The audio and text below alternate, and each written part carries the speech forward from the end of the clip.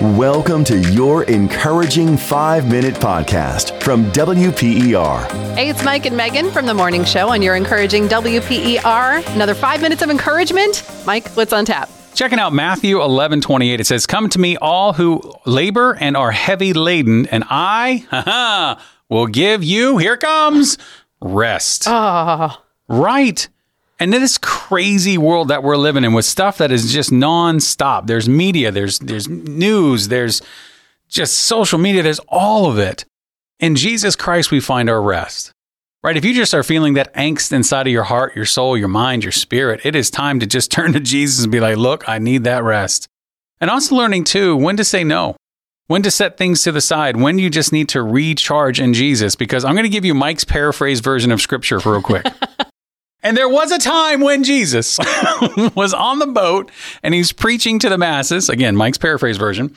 He gets off the boat. He starts healing the sick and changing lives and all this stuff. And all of a sudden he says, whoop, pause everybody.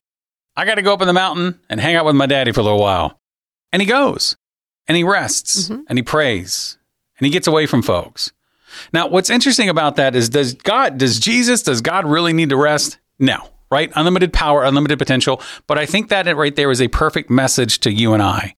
That even when we are doing good things, even when we have our best intentions out there, sometimes we need to pause and rest and recharge and get our focus back on what truly means to be there.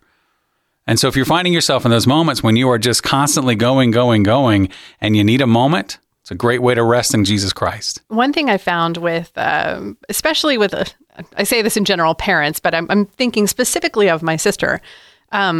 She feels guilty when she takes a rest because she feels like she should be doing something. That is some sort of frame of mind. I don't know where we learn that in our lives. I hear it all the time from moms, yeah. But we've got to kick it to the curb because you can't pour from an empty cup. And if you want to be doing the best for those in your lives, you've got to take that opportunity to rest and recharge your own soul first. But I did want to ask you, how do we get out of that mindset? What are some ways we can get out of the guilt mindset? And what are some ways that we can maybe even force ourselves to make time for rest? I think you have to build it in, right? Because a couple of things, even with moms and dads and everybody that are working with kids, it's an important thing to teach them. And how do they learn? Not by you telling them, hey, you need to take a break, take a rest, but actually showing them that this is some self-care. This is taking a moment. And that can be whatever you need it to be. Maybe it's going to the gym for a little bit. Maybe it's going to exercise. Maybe it's having coffee with a friend. Maybe it's just being still, finding a book, getting your nails done. I mean, it could be absolutely anything. It doesn't need to be this elaborate expense or the Calgon moment commercials and those kind of things, right? Here's the spa bath and I got my hair.